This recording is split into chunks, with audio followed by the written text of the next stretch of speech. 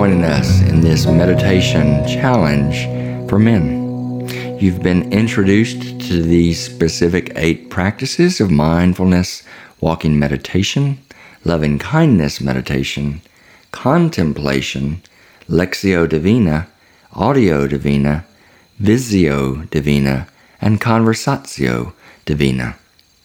The real meditation challenge for men is to find your own best way to practice a more contemplative life, and there are millions of ways.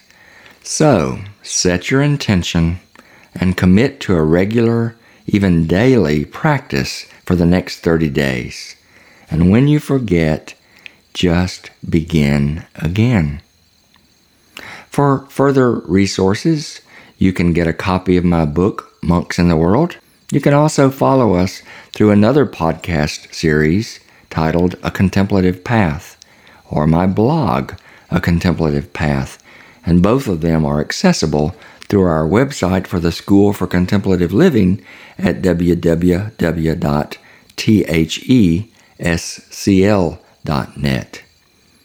Thanks for joining us.